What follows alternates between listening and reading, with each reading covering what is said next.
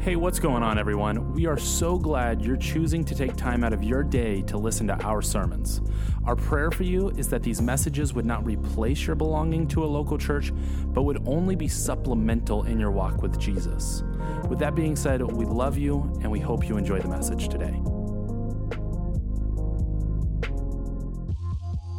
Well, Merry Christmas, South Valley. It's great to see all of you this evening. Can you guys help me thank the worship team for leading us today? We appreciate you guys so much. You guys sounded great. And Blake Aubrey, so that was my son and my daughter up here. And Blake Aubrey, thank you for introducing the candle. That was perfect. You nailed it, sister. You nailed it. Today is week 3, the final installment of a sermon series we've been going through titled God with Us. It's an Advent sermon series. And the word Advent simply means coming or arrival. Each year around this time of the year, Christians from around the globe, they prepare their hearts for Christmas by celebrating something called Advent. Advent's a time where we focus on the hope and the joy and the love and the peace that Jesus Christ, the eternal Son of God, came to secure for us. And as we unpack this Christmas story today, as we continue and wrap it up, I wanted to challenge us this evening to look at it again with fresh eyes. Have you guys ever grown so familiar with something that you've just kind of taken it for granted over the years? I've noticed this a lot as a daddy. There are a lot of things that I have experienced for many years now that are new to my kids that at one time they were wonderful to me, and then now I just glossed over them, and my kids have given me a new passion for things. The holiday season is one of those times where I get a new passion. I love going and looking at Christmas lights with the kids. I love eating lots of cookies. Amen to that? Lots of cookies? Anybody? Yes, I see. Yeah, you guys get excited about cookies and donuts around here. I love that about this church. And I love watching Elf on repeat during the holidays. Those are some of the things, and maybe some of you guys watch that, I don't know. But those are some of the things my kids, that's the simple things, the tiny things, the little things that mean the most to my kids during this time. Family traditions, like the ones we've heard shared today and throughout the other services in the past weeks, family traditions are important because they bond us together and they help us guard this time of year, this Christmas season. They help us to not take it for granted. Well, that's exactly what Advent does. Advent bonds us together and keeps us focused on the true reason for the Christmas season, and his name is Jesus Christ. Now, although the Christmas story is the most epic and exciting story of all time, it's still sometimes missed. And sometimes it's missed because it's so familiar. We've heard it told over and over again, and so we've just kind of glossed over it over the years. Other times it's missed because the story that we've heard has been so commercialized, so photoshopped and lacquered over that we have kind of a commercialized version of Jesus, Mary, and Joseph. Well, today, what I want us to do is look at this story with fresh eyes and be reminded that Christmas, yes, the first Christmas was very, very beautiful, but it was also very messy. Because God's way of saving the world shattered everyone's idea of how God worked. You see, in every religion around the globe up to this point, everyone believed that God was somebody that you had to ascend to get to. You had to climb up a ladder of spirituality in order to be loved by God, in order to have hope or peace from God. You had to do more, work harder, be better, and then God would love you.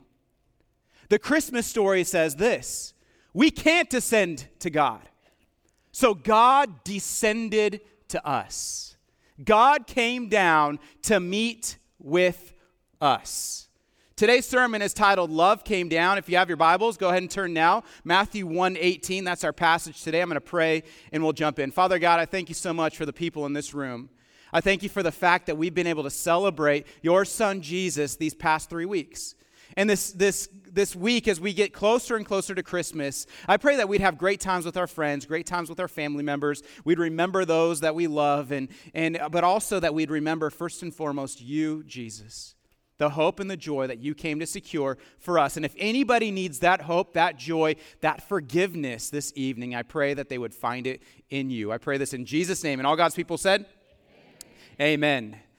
So we're going to look at the gospel or the birth narrative from Matthew. Matthew tells the story in 3 phases. Phase number 1 is the problem.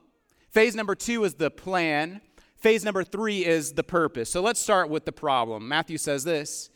He says, "Now the birth of Jesus Christ took place in this way, when his mother Mary had been betrothed to Joseph. Before they came together, she was found to be with child from the Holy Spirit. And her husband Joseph, being a just man and unwilling to put her to shame, resolved to divorce her quietly." So what was the problem? The problem was that a young teenage girl named Mary was pregnant. Matthew's birth narrative is written from the perspective of Joseph. Luke's birth narrative is written from the perspective of Mary. What do we know about this couple, Mary and Joseph? Well, we know they were a young couple. We also know that they were from a tiny little town called Nazareth. Nazareth was a small, rural, agricultural settlement of maybe a couple hundred people, likely dozens of people. It's so unknown in those days that the gospel writers had to describe where Nazareth was. Nazareth is one of those towns you drive through on your way to somewhere special, okay? You drive through these towns, you stop for gas and Takis, and then you take off, okay? That's Nazareth. Nothing happened in Nazareth. No one in the New Testament believed any good could come out of Nazareth. It was so insignificant that it wasn't mentioned in a single ancient text up to this point. But when God looked for the right couple to raise his son, he chose a young couple from a small agricultural town. And so if you've ever wondered if God sees people in small agricultural towns, then here's your answer. Amen. There we go. Last I checked, Lemoore qualifies as a small agricultural town. It's the first place I've ever lived in that has more cows than people. My mission for Lemoore is that we'd have more Christians than cows, okay? That's the mission. That's the mission of South Valley. Well, Jesus sees people from small towns. The fact that God chose Mary and Joseph reminds us that small town does not mean small person. Small town does not mean small person. Doesn't matter where you come from. Doesn't matter how known you are. It doesn't matter what your net worth might be. God sees you. You're an image bearer of God. He knit you together in your mother's womb. He put you on this planet for a reason. He sees you. He knows you. He knows your parents. He knows your grandparents. He knows your kids. He knows your grandkids. He knows the generations that will come after you. God sees you. God loves you. God knows you. Your history matters. Your family tree matters. Your culture matters because you matter because God made you. Well, Joseph was tempted to believe that he's a small town guy and God had forgotten about him. He's tempted to believe that God had maybe turned his back on him. He's about to start this new life with his beautiful fiancée when all of a sudden he discovered that she was pregnant and he knew that he was not the father. So how does Joseph resolve this problem? Matthew 1:19, Joseph, being a just man and unwilling to put her to shame, resolved to divorce her quietly. Now, this sounds confusing because earlier I mentioned that they were engaged when actually the technical word for the relationship is betrothed. Betrothal is something that we Westerners aren't used to. We're not accustomed to it. Okay, back in these days, there was no such thing as dating. There was no Facebook or Instagram where you might meet somebody, no Christian Mingle, no eHarmony, no Tinder, none of that stuff. None of those apps existed, okay? The only matchmaker that existed in these days was mom and dad. How frightening is that? Mom and dad would pair you up with your spouse.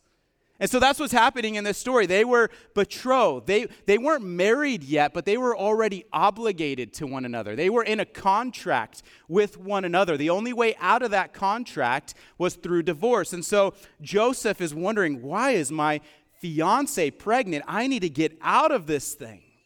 Joseph thought that his fiance was unfaithful, but he did not want to disgrace Mary. Now, unfaithfulness in this society, it wasn't just a thing that people gossiped about. Unfaithfulness in this society was actually a crime. Joseph could have had Mary punished for unfaithfulness. But we read that Joseph was a just man. The Bible doesn't say a lot about Joseph. Joseph doesn't speak in the Bible. But you know what we do learn about Joseph in the Bible is although he doesn't say a lot, he does a lot. He's a man who he backs up his faith, his words, his lifestyle, not with what he says, but with how he lives. Which leads to the second phase of the birth narrative, and that's the plan. It says, as Joseph considered these things, behold, an angel of the Lord appeared to him in a dream, saying, Joseph, son of David, do not fear to take Mary as your wife, for that which is conceived in her is from the Holy Spirit. She'll bear a son, and you'll call his name Jesus, for he will save his people from their sins. And this took place to fulfill what the Lord had spoken by the prophet. Behold, the virgin shall conceive and bear a son, and they shall call his name Emmanuel, which means God with us. What's interesting about this story is that it wasn't until this moment that Joseph realized Mary was having a special child. 3 months earlier, according to Luke, 3 months earlier, Gabriel announced to Mary that she was pregnant and that she was going to bear Jesus, that Jesus would be born through her, the son of David. The only person Mary shared this news with, though, was her cousin Elizabeth, who we talked about last week. And the only reason that Joseph discovered that Mary was pregnant was because she was about 12 to 14 weeks along at this point in the story and was beginning to show. That's how he discovered. And so here's where we have to sand down some of the lacquer on the Christmas story. You see, when we think of Mary today, we often think of the Holy Virgin Mary. We think of the woman who was revered and respected around the globe. But the Mary in this story is not just a regular teenage girl. She was probably only 14 to 16 years old, which was common for marriage, but she is a regular teenage girl. Sorry, I just saw the TV went out. Okay, we're back on. Mary is a regular teenage girl. Okay, getting the sander out and getting rid of the lacquer. Furthermore, Mary was not immaculate, meaning she wasn't perfect, she wasn't divine. She also wasn't a perpetual virgin, meaning she did eventually get married to Joseph later on in the story, went on to have children together with Joseph. Jesus had brothers and sisters. And so what I want you to see in this story, in this phase of the story, Mary was just a regular young woman who loved the Lord. She was not a giver of grace, she was a receiver of grace. We don't worship Mary, we worship Jesus. And this is really important because helping us understand that Mary was a normal young woman, about 14 to 16 years old, which was common in these days to get married at that age, helps us see why she would have been afraid to tell Joseph that she was pregnant. So Gabriel delivered the news instead. And he said to Joseph, Joseph, son of David, don't fear to take Mary as your wife, for that which is conceived in her is from the Holy Spirit. The angel Gabriel announced the virgin birth. Now, this would have seemed like a mind-blowing thing. The fact that Mary, who was a virgin, was going to conceive a child, she wasn't able to make sense of it in the moment, and neither was Joseph able to make sense of it in the moment. This is a totally unusual birth. Now, as I did some research on this passage, I went on kind of a rabbit trail with some other unusual births in society, and I want to share a couple with you. One is I learned that the biggest baby, the largest baby ever born, was born at 22 pounds. Did you know that? That's not a baby, that's a toddler, right? The smallest baby ever born was born at 1 pound, and he was born at 18 weeks, and he survived. The most children ever born to one woman at one time was 8 kids, octomom, 6 boys, 2 girls. There have been some unusual births in society. There have also been some unusual births in Scripture. Abraham and Sarah gave birth to Isaac around 100 years old. Hannah gave birth to Samuel after praying in the temple. And last week, we learned that Zechariah and Elizabeth gave birth to John the Baptist when they were well past childbearing years. All of these episodes are unusual, but they are not totally unique because in each episode, a human father was involved in the process. Jesus' birth is different Because Jesus' father was God. Jesus' father was God. The virgin birth is significant because it ensured a holy child. Jesus is fully man, a child of Mary, but also fully God, conceived by the Holy Spirit.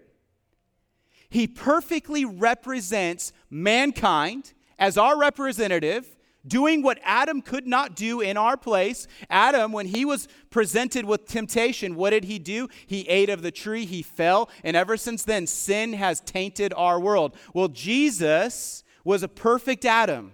But Jesus also didn't just represent mankind, he also represented God. He was the perfect Adam, he was the perfect sacrifice, he was the perfect priest. He's fully God, he's fully man. Jesus, the virgin birth, is theologically mind-blowing, and it's something that will never ever happen again. The God of heaven humbled himself, entered a single cell in the womb of a young virgin, took on flesh, and dwelt among us. That's what we celebrate at Christmas.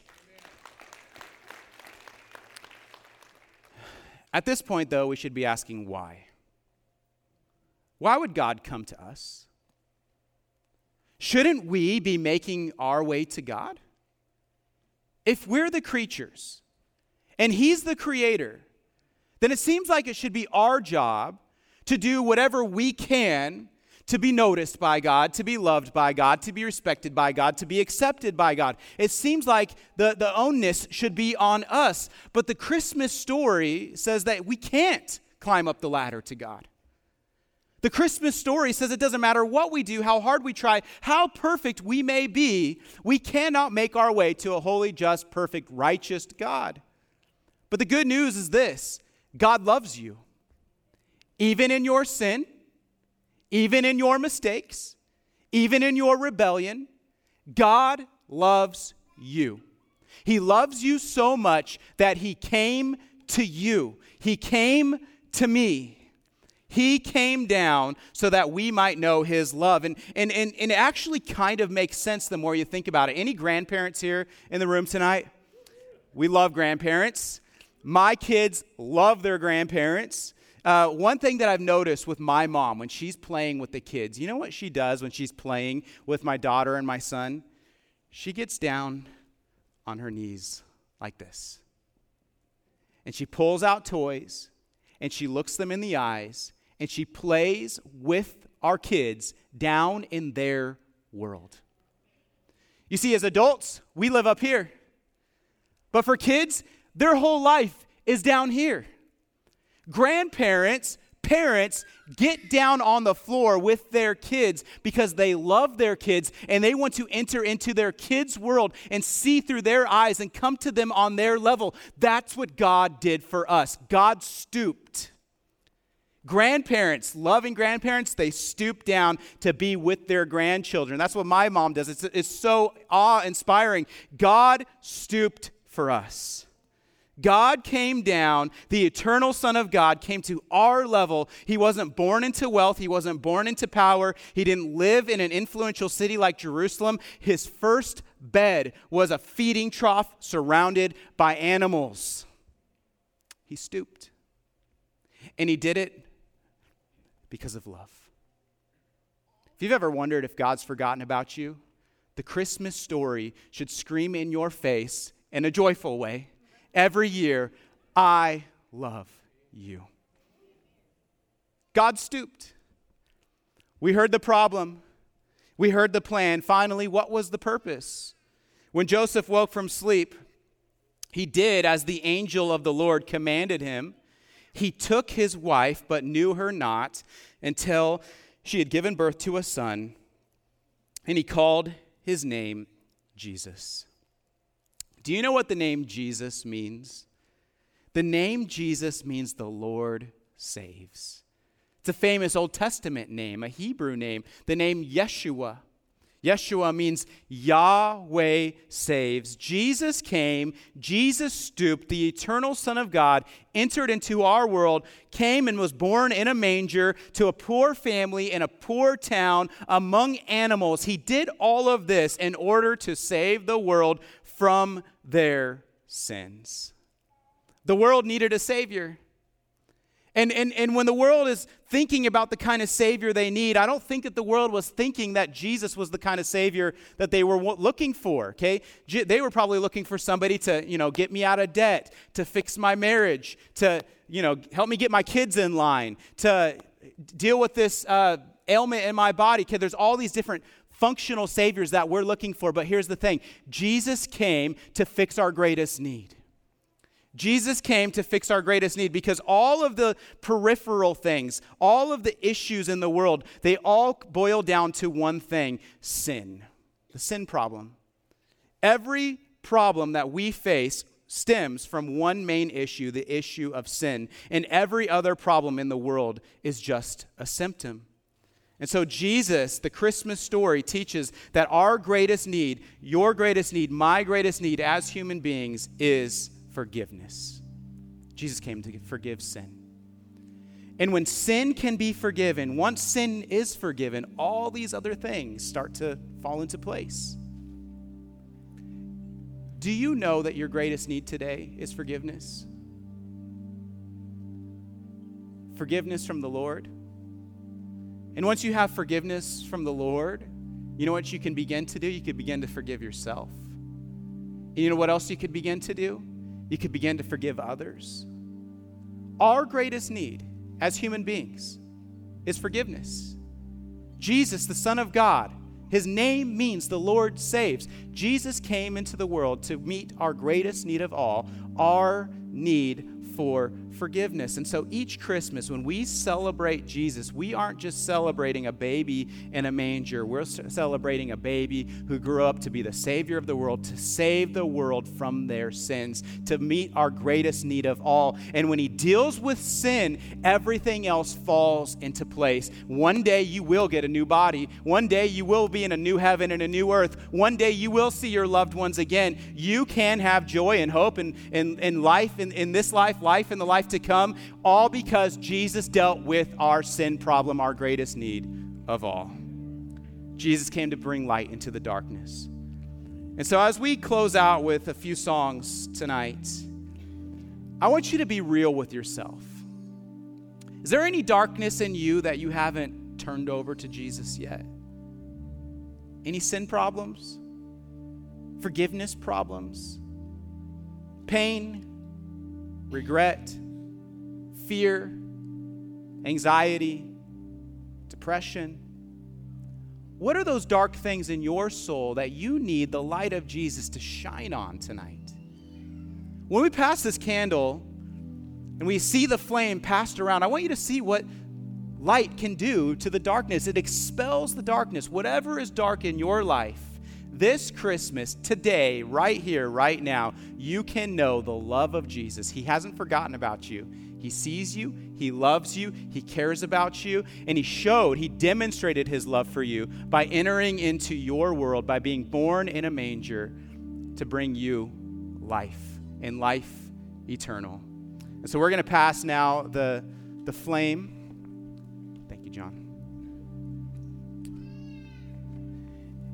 And as this goes around the room, I want to encourage you to reflect on your own life, your own desire for joy and hope and love.